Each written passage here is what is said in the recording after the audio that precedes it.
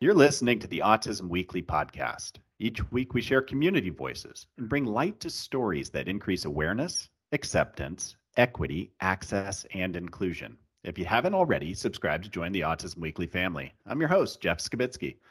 This week we welcome autism coach and best-selling author Jennifer Cook to the podcast to talk with us about building relationships and fostering connections for those on the spectrum.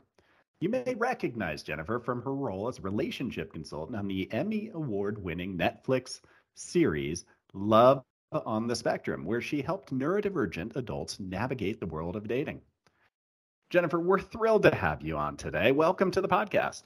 Thank you so much for having me. It's a delight to be with you and get to talk about a whole lot of fun things.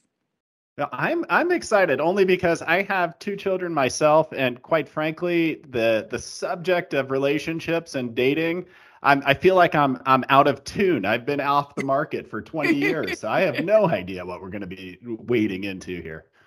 You probably know more than you think. I think when it comes down to it, the essentials haven't changed, except for adding social media. That's a whole other can of worms.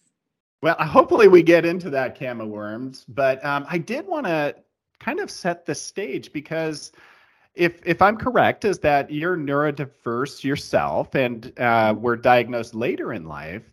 How did that come about, and how did you explore that diagnosis, and did that change things for you? Oh, absolutely. I was diagnosed 11 years ago. And it was subsequent to, so I have 3 kids, and back in the day it was, Asperger's syndrome. Now, obviously, we're all under the umbrella, which is a unifying thing and can bring so much strength. Back in the day, that's what it was. Like I said, I have 3 kids. Now they are 19, 16, and 13, but subtract 11, and we had some young folks. I've got a daughter and 2 sons, and my 2 eldest had been diagnosed with Asperger's, and I joke that if the 3rd one had been neurotypical, I wouldn't have known what to do with them, at this point. But their dad was actually diagnosed just before I was, and then mine honestly was a matter of me going, my father had passed away not long before the kids were initially diagnosed, and there just seemed to be, so he was the classic absent-minded professor, absolutely brilliant, and socially, there were many guffaws, shall we say. So looking, back at my own life, I kind of thought there seemed to be some links genetically, and I wonder if that could be me. Went through the checklist, if you will, of the way autism presented, and noticed that a lot of them just couldn't apply to me because they seemed particularly male-centric, to be very honest. Just the simple things of I didn't have trains or trucks to line up and do things like that with, but I certainly made little tableau with my Barbies and preferred to do that instead of necessarily interacting and creating my own stories. A lot of times I would be mimicking the news, which was a little bit weird for a little kid, but that's what I did. So I went through all of the criteria, if you will, and looked at them and sort of said, okay, rather than just saying yes, yes, yes, yes, yes, or no, this doesn't fit, let's look at and decide what was the need that was being served by this particular type of behavior that's being described. By doing that, it became a whole different story. The way I liken it now is, Jeff, if you had a can of soda, and it's obviously, opaque and it's carbonated and perhaps dark. And I've got a bottle of water and it's plastic and transparent and clear, the beverages. Well, we both got something that looks very differently. However, they're there to serve the same need. We both have thirst and need to quench our thirst. Well, it's the same thing. Boys and girls do things perhaps a little bit differently. And obviously we're talking about, cis boy, cis girl, gender assigned at birth, although it's been really interesting. That's a whole nother topic. How folks who are transgender have really seen themselves in a lot of the work that I've done on behalf of women and girls. So it's just neat. It's neat where nature and nurture intersect. It's just a really cool topic. But that being said, went through it and everything just kind of clicked. to the point where I actually put that together now. It's something called the checklist. It was in one of my books, and it's a free download too. We can talk about that at the end, but I think it's helped a lot of people be able to see themselves and identify themselves. Anyway, so brought it to the therapist that I was seeing at the time, who was helping me kind of navigate my kids' diagnoses. And, she said, that all makes perfect sense. And I think that makes sense that you were on the spectrum too.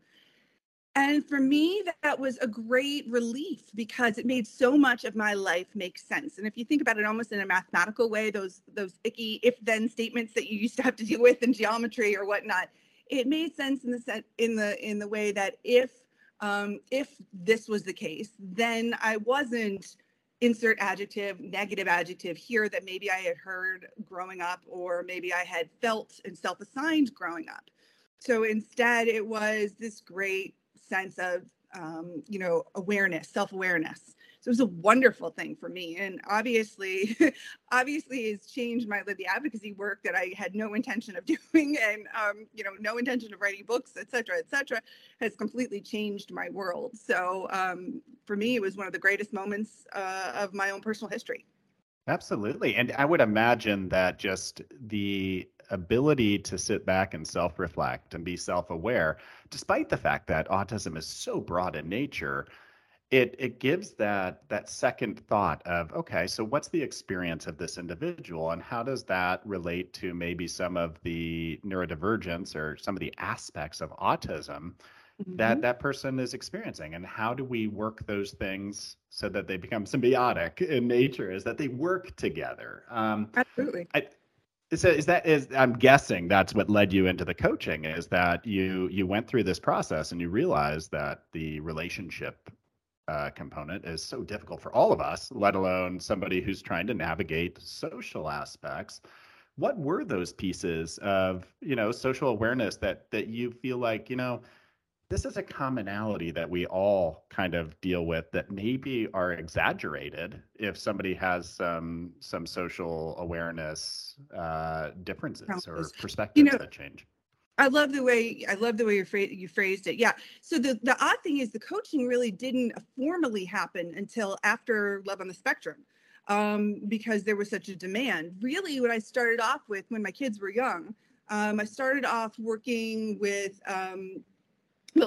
writing. The first thing that happened was I wrote a book. Honestly, I wrote a book based on what I was doing with my kids, the teaching how I was teaching them. They were homeschooled at the time, or at least two of them were, and then Montessori based, and began kind of unraveling, if you will, the secret social rules. That's the second book that I wrote, and it sort of took off. Like the first talk that I ever gave was a keynote. I'm not sure how I stumbled all into it, and how, we've gone from the books now there are 9 of them, and we're looking at 9 different languages. It's, as diverse as a very adult memoir to a Sesame Street book. So they're kind of all over the place. But what I've kind of noticed above all, you're absolutely right. There are these secret social rules that, because so many people, because really being neurodiverse means challenges with executive functioning in many ways, and also with mind blindness or theory of mind issues. And so the way, your listeners are probably familiar with these terms, but the way I describe mind blindness, and that is a term that I use anyway, is simply the idea that we don't organically step into somebody else's perspective. We have to learn to interpret what our tone sounds like, what our verbiage sounds like, how it's coming across. So when you're not doing that naturally, there are lots of pitfalls. And that was the second book that I wrote. Was basically, I started taking notes on these little social rules that were happening around me that I would never have paid attention to had I not been recently diagnosed. The first 2 books came within 1 year. And in doing that, it was real strange because like I said, I started taking notes and saying to people, you don't realize it, but that was a social rule. And again, back to that same therapist that I mentioned before, she said to me, have you really ought to turn this into a book. And I said, do you think anybody would read it? And this book itself has sold almost 100,000 copies. That tells you how unself-aware I guess I was, but how incredibly broad is the need to sort of make sense of the things that for a typically developing mind really, don't need to be so explicitly put out there. So, No. yeah. When you kind of go through that and you're talking through, just even the theory of mind components behind it, is that the development of perspective, it's such a challenge. And I deal with this with my children as well. You might feel a certain way, you might experience something a certain way, but the person that you're communicating with or that you're engaging in a relationship with Yes. might be on a completely different plane. What are some of these rules that you've outlined? Because obviously, if you're selling best-selling books, there is that need out there and people are seeking the information. What would be some of these rules that we can kind of dive into? Sure. So some of the things are, a lot of people on the spectrum, because we tend to be a little bit black and white, I say anxiety is the nemesis of all things awesome, and certainly of all people awesome. And so being on the spectrum, anxiety is a major thing that so many of us are dealing with, which makes perfect sense because you've got sensory challenges that are coming in real time. And then when you're not reading things as they happen, or as other people are necessarily experiencing them, there are a lot of pitfalls. There are a lot of stub toes, if you will, emotionally. And so it makes sense that we would be very either or because we want to and rigid in our thinking. So one of the things I talk about, because we're trying to keep control over a situation that and an experience that may not be within our control. So one of the things I talk about is being cooked or uncooked spaghetti, and that if somebody is, I kind of make up these little terms because you can then talk about, once you've explained it with with someone you care about, you can kind of throw in the, hey, uncooked spaghetti. And what that just simply means is being rigid and thinking, you take a handful of uncooked pasta, you try to break it or bend it, what's going to happen? It's going to snap, right? But with a little bit of time and warmth, you have this wonderful, flexible thinking. So things like that, understanding that anger is a Band-Aid emotion. It's literally, I've actually written on people's hands and made a little sad face underneath and then put the Band-Aid over it, that anger it's a secondary emotion that is being experienced that needs to be peeled off. It's real. You can see it, you experience it, but what actually needs to be healed is underneath. So talking about self-advocacy, talking about how you can speak your own feelings and challenge, how you're accepting criticism. The idea that you've got to be able to hold the pillow is a phrase that I use. It comes from a little experiment where I had seen one of my children's psychiatrists actually did this, and I love it. And so this is where hold the pillow comes from, is that basically she would have the child kind of stand there and take a little cushion from her pillow, from her couch, and throw it at my daughter. And my daughter, just sort of stood there and got bopped by this thing. She did it again. And this time, my daughter sort of like moved to the side because what's going on here? And the last time she caught it. And the doctor said, now I'm going to stop throwing pillows at you. And basically the idea was that as soon as you can hold on to something difficult, if once criticism happens, it's happening, even with the best of intent, in air quotes, right? But it's going to keep coming at you. Lessons are in life until you can literally hold on to the discomfort for just a second or two. But in doing that, you get to hear, you get to listen, you get to grow, but it does take just a moment of being able to tolerate discomfort. Things like knowing how to express your feelings, and how to reflect back. So it's I feel statements, and understanding that when we're starting conversations with you do this, you do that we're pointing fingers in a way that's only ever going to be detrimental to us, or there's a lot of perfectionism out there, and understanding that when you go to watch a tightrope walker, right, there's that level of oh my gosh, is he or she going to fall? And nobody loves it when the person just goes right across. If they were to just prance across the wire, that's not very exciting to watch. But what we do love and cheer for is when there might be a little wobble here and there might be a little wobble there, but they keep it together and they're able to keep going. And so in the same way, doing things and being, or doing things perfectly and being perfect, first of all, of course, that's a goal that no one can achieve. But beyond that, You're off-putting in what we think is being endearing. I know for me, this was the case growing up. I was absolutely that overachieving perfectionist. And if I didn't get everything right, I felt like I was probably going to let my teacher down. That let down my identity was wrapped up in that. And I understood it that the other kids would expect me to be that way too. And so they would want me to be this, super excellent person, which is not, of course, what your peers actually want, because they don't want to feel condescended to. But for me, just learning that wobbling a little bit on the tightrope, and people cheer for you when you're human and they don't root against you. And so it's just a whole lot of things like that. Yeah, I appreciate that you express that, because I think that oftentimes is that polarity of I'm either right or I'm wrong, or Yep. I either did it right or I excelled at something or I failed at something. Yes. It's a tough thing for everybody to go through, but if you're taught that from the Yes. beginning, is that this is how you have to do it, it becomes even more challenging.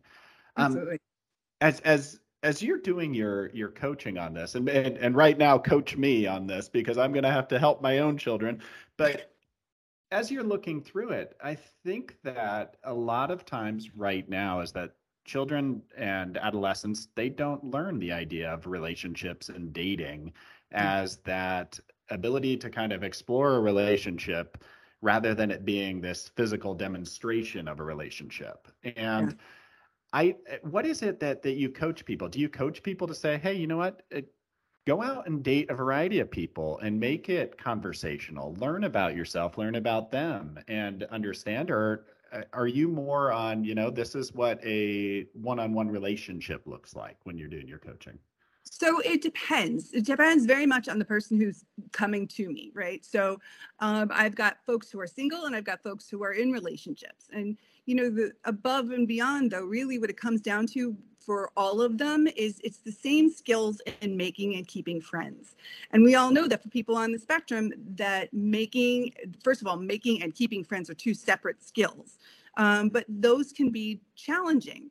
And so it only follows through. I liken dating to like leveling up on a game, in gaming, that what you're doing is really just becomes more intense and more interdependent in a healthy way, obviously. But learning those same social skills, learning what sounds like interrogation, what sounds like cooperative conversation, what shows that you're actually listening, and how can you reflect that? How can you ask someone something that doesn't sound too, or when can you ask something that sounds personal, and when shouldn't you? What can you reveal about yourself, and what should you be feeling in certain moments as a relationship progresses? So it's really interesting to see how truly, whether you are a kid learning to make friends and keep them, because keeping them is usually a lot harder, or you're a teen or an adult looking to meet someone or are in a relationship that you want to continue. First of all, understanding that rejection is a part of life and it hurts, but almost always it's not personal. Has more to do with the dynamics than with you personally. And also trying to find some fun in the experience, which can be hard and scary. And let's face it, it's, small talk is difficult for everybody in certain ways. And so understanding how that can work, and how to phrase what you really want to get out there.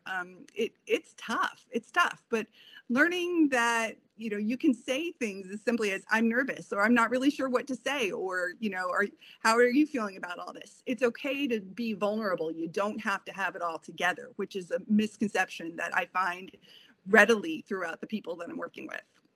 That's the word that constantly was just flashing in my head, was vulnerable. It's hard to be vulnerable, and whether you've gone through life with a protective shield or with a bubble around you, or kind of just feeling like I can't expose myself because I haven't always been accepted, is that vulnerability probably increases. But you on the show Love on the Spectrum, is that you asked a really good question, and that was what it means to have a girlfriend or boyfriend. And your description there of having relationships, and even how I look at a lot of very successful marriages where your spouse and partner is your best friend. It's what is it that you do to help people explore what they're looking for, and how to be able to start finding that? Because following a rule is different than really understanding your own desire at that time. Absolutely. That being said, I think it's important that when you are learning about the quote unquote rules, right, that you ask the questions, why does this matter? What does this, people on the spectrum are often accused of being self-centered. And I don't think that's accurate at all. I think we're self-referenced. And I think that, it's essential to understand that when learning these quote unquote rules, you have to understand, if you will, what does that do for me? And, why does saying thank you? Why does, if eye contact's difficult, what can you do to kind of still meet a need that somebody else might have? And why does that matter? Having a boyfriend or a girlfriend or a spouse, it's exactly what it should be your best friend. I know I feel very, very blessed that my husband and I have that kind of relationship. And I try to think back and, think what has worked for us so well, and that I can kind of put that out there for others, because it is a complex, and nuanced growth. I think a lot of times what I do for the people who are single, who aren't even in a relationship and, are just looking to meet people, is talking about their own interests and talking about how they can develop the self-confidence that they are interesting. And generally, the way you're the most interesting is by showing your interest in someone else. But doing, being more active in ways that you open up your own life to meeting other people. And then, you don't have to be the center of all things at all times if you don't want to be. Although, what a misconception that people on the spectrum aren't necessarily social. I mean, I was a social chair for my sorority. That tells you, like, it's literally the opposite of what you might guess,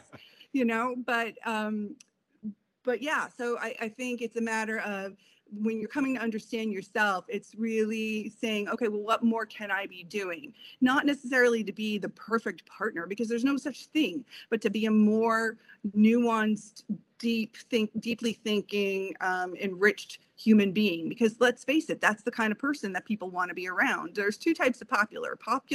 There's the popular that intimidates everyone and causes unkindness. And then there's the popular that makes people feel good about themselves and about being around you, and you want to be around that kind of personality more. So the more that I can encourage people to maintain their true sense of self, and at the same time, get out there into the world and try to broaden their horizons, try to meet more people, understanding that you may not meet your ideal person in this group or that group, but you might meet somebody who knows somebody who it's like exponential. It's right. It's hyperlinks this way and that way. And it will happen. It's just a matter of, when you are in your best place is when you're going to find the best kind of relationship. I love that. And I mean, the fact that you're tackling this, it's been such a taboo discussion for, almost the entirety of, treatment for autism and neurodiversity. And I say treatment loosely here, but yeah, no, it's never been researched to this point. It's never been looked at. It's never been the focus. The focus has always been remediation rather than trying to teach these opportunity skills. Yes. One of the things that kind of hits me is that as we talk through this, is that even when we try and be our best selves, and we're out there and we're like, and we might be thinking, oh, that person is wonderful, I really enjoy them. That might not be reciprocated all the time, and rejection occurs, and that's got to be one of the skills that's tough and that you're working on. How do you work with people on moving forward after a rejection if vulnerability is the key issue in the beginning anyways? Resilience is tough stuff, right? And the ability to cope. We talked a little bit about holding the pillow. Learning to be able to tolerate discomfort for short term, knowing that it will end, knowing that there's more to come, and that sometimes what's being, if you will, thrown at you, it's not even personal. It has more to do with them, or whatever might be going on in their lives, or that the fit just isn't there, but that doesn't mean that you're not a good or attractive person. I think what I end up dealing with sometimes is, people's reaction. There's the fight, flight, freeze, fawn, right? So when people are feeling hurt, there's going to be that anger Band-Aid, perhaps. There might be the inward, the drawing inward and either a depressive reaction or self-flagellating, right? I do this so badly, I do that so badly, or I'm going to just people please everybody so that this never happens to me again. And none of those things are actually healthy.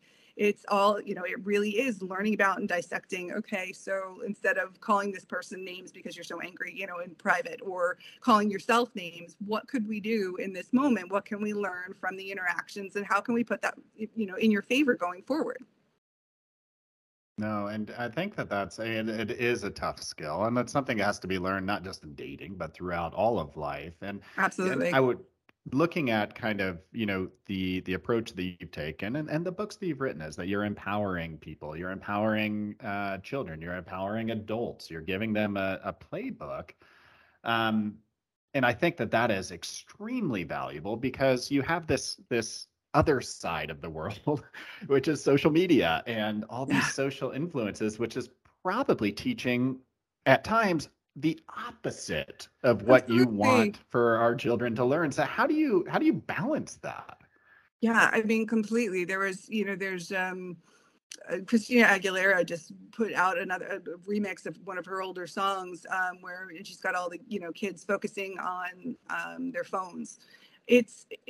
Again, my kids are in their teens now as well, and I see, how toxic the world of social media can absolutely be. It's something that I have to engage in for work, and I loathe it. It's just because, to me, it feels so awkward to just say, all right, everyone look at me and here's what I'm doing. It's so, and to try to be sincere. I worry in that, when I go back to that tightrope walking analogy, when folks are trying to put on a persona and trying to be this flawless, perfect thing, they are not realizing that, of course, the face that everyone else puts forward is not their real, most authentic self either. And it can be so tragic too, in that communications that are based on snaps or tweets can be so volatile so fast. So I try to encourage as much as, and that is not to say that I think online connections are bad, because they're not. I think some of my best friends live literally across the globe, and I get to see them maybe once every 5-6 years, but connect through, being online together. And so I think that it's important and essential to understand that dating apps, again, it's swipe this way or swipe that way. That's not reality. That's not a real person. That's not authenticity. But it is the way that some people meet nowadays. I certainly think the best way to do it is always through your own interests and through developing real relationships, which then you can keep up online if you need to. But I think it really does come down to, again, that authenticity of developing your own interests so that you can feel confident in that you are interesting. It's so frequently that's what I'll get from folks I'll work with, is they genuinely don't think they're interesting. And I think part of that comes from the fact that, with special interests being such a part of their own identity, that when they'll talk, for long periods of time about, or the way I put it is taking up all the air in the room, right? When you're talking at, sort of ad nauseum about your professorial subject, you're going to get a negative reaction from other people. Understanding why that is, and understanding that it's not perhaps the topic and it's not you, it's just the length and the how. Things like that, learning that that's going to get you a reaction that you're not going to be particularly happy with. There really are keys that you can learn, because of those reactions, the negative reactions to doing that. You'll find that a lot of folks think they're not interesting because they feel like they repel people. And I think it has more to do with, again, that mind blindness and understanding what you're putting out there, how it looks, because then it's a lot easier to make a tweak here, make a tweak there, not to who you are, but to possibly how you are in the moment. Yeah, I mean, relationships, they're complicated. And Yes. when you have this, we're constly banning social media and then reintroduce it under different contexts in our house. So, I see like, yes, it's hard. Yes. But it's one of those things where it's very easy not to play a character, not be yourself, not trust that you are that interesting person when you have this online persona. And Yeah. the coaching that you have that's going out there to really explore who you are, own it, and kind of be able to kind of express that and share your interests and be yourself, be vulnerable, share your fears, share your interests, share your Yeah. successes, everything that Yeah. becomes the package that creates dynamic relationships. And I appreciate the fact that coaching is going on, but I also understand this isn't just for neurodiverse populations. I would Yes. imagine every one of your books would benefit almost every adolescent I know, and that's the normalcy to this. Yes. That is what I feel fortunate enough to hear. And I think it's true, even when I'll talk to teachers, for instance, I'll give tips about, doing this in the classroom or that in the classroom. And I'll always say, what's maybe more essential for neurodivergent kids or adults, it only ever helps and benefits everybody, always, because it takes the time, it makes folks slow down a bit and take a little bit of time to really analyze what they're doing, what they're saying, and what's going on in real time. I think conversation happens so fast, reaction happens so fast. When we can, put a little brakes on the situation, you have better conversations. There's less overreactivity. There's less absolutes that get thrown in real time. So I concur. I think the lessons that are most essential for neurodivergent folks only ever benefit everybody else too. Absolutely. Empathy, perspective, all of those things, all those Yes. characteristics that I hope that I can embolden in my own children are Yeah. things that I think probably just read through everything that you're putting out there. So, I mean, it is tough, and being a parent is tough right now. And for almost every single parent, especially for those with children who are neurodiverse, is that their number one goal is their child's happy and develop Yeah. meaningful relationships. So, what do you tell the parents, and how do you coach them on supporting their loved ones? you know Being the role model is certainly, you got to live what you say, you got to practice what you're preaching, right? So I think that's the biggest one, is to take a good look in the mirror. And if you feel like you're maybe not communicating the best with your spouse, because it's hard to raise kids in general, add anything extra challenging to the equation, and or to the mix, and it's super duper hard, and that can be really hard on relationships. I think parents need to be able to find a way to give themselves some grace and some time within their own relationship, their own marriages, or whatever the partnerships. And so in that case, I think that, and especially when you'll have oftentimes one parent perhaps more understanding of what's going on and looking more to feeling more like the advocate, and the other, then there tends to be a but you're not, and it's a for against, and who's for and against, and it can create division pretty fast. So I think that's one of the biggest things that they can do for their kids, is to take care of themselves first, because that's what the kids are seeing and reacting to.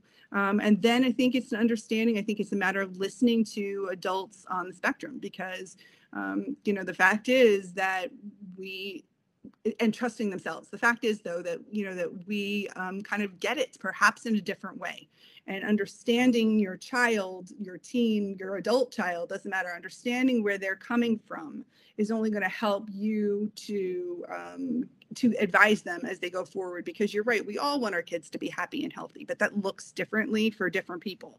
And what are your goals? Understanding that the goals that you have for your child are not his or her goals necessarily. That we don't have many needs. We just want all want good for the kids, but what is good for the kids can be a little bit different when it's what they want versus what we want, and we can't control things that are we can't set goals that are outside of our control. That's only going to be self-defeating.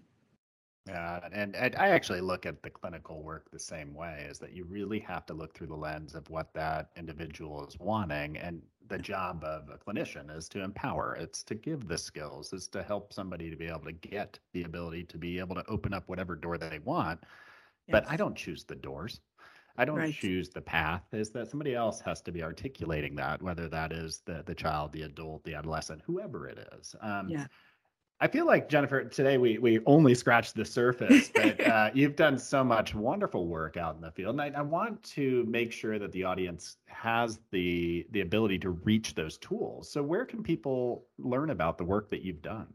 Sure. So an easy way to find me is you can find me on Instagram. Like I said, I need to be more active, but I am on there and I respond very quickly to the messages, or my staff does. And that's just at Jennifer Cook Author. So it's pretty easy to find. The website there's a link tree. So if you go to Instagram, you just click on the link in bio and it'll give you links to my website. It'll give you links to the download that I talked about, the checklist. It'll give you a link to coaching services and how to reach me about that. And to the books. So it's pretty much a one-stop shop to lead you here, there, or anywhere. And before we step away, I personally, and maybe this is selfish of me, is I'd love to hear one of these stories of the success that somebody has found where they've used the book, they've used the tools, they've used the guidance to understand who they are, what they want, and they've found that successful relationship. Do you have any of those stories to kind of leave us just kind of in that good spirit of, this is going to work, and everybody has that opportunity at relationships? Absolutely. So I think one of the best ones, honestly, happened to be captured on Love on the Spectrum. I think that for those who have watched the show, and I'll give a little bit of extra information because I know not everybody has, but there's a young woman named Abby who I got to meet. And Abby, I learned very quickly, her mind goes a million miles a minute. And Abby I could sense that if Abby was going to have a successful, encounter, even first encounter, much less develop a relationship, that it was going to be necessary that she could slow down just enough to have a sincere interaction or conversation with someone. She knew how to ask questions, but then it would be another question, and then it would be another question, and they weren't necessarily related to each other. So one of the things that I did with Abby, and this is on camera, is I grabbed some ping pong balls. And I rolled one ball after the other at her. And I said, what's your favorite color? What do you like to do? Where are you coming from? What do you like to study? One after the other. And she said, that's a lot of questions. And, I said, it sure is, Abby, but let's try something differently. And we just took one ping pong ball and we took turns. She would ask me a question and I responded to her question, asked her another one, and she responded to that, which I then responded to, and on and on and on. And we went only for about a minute. But I said to her, do you realize what you just did? You just had a full conversation. And the expression on her face was, just fantastic. She was so proud.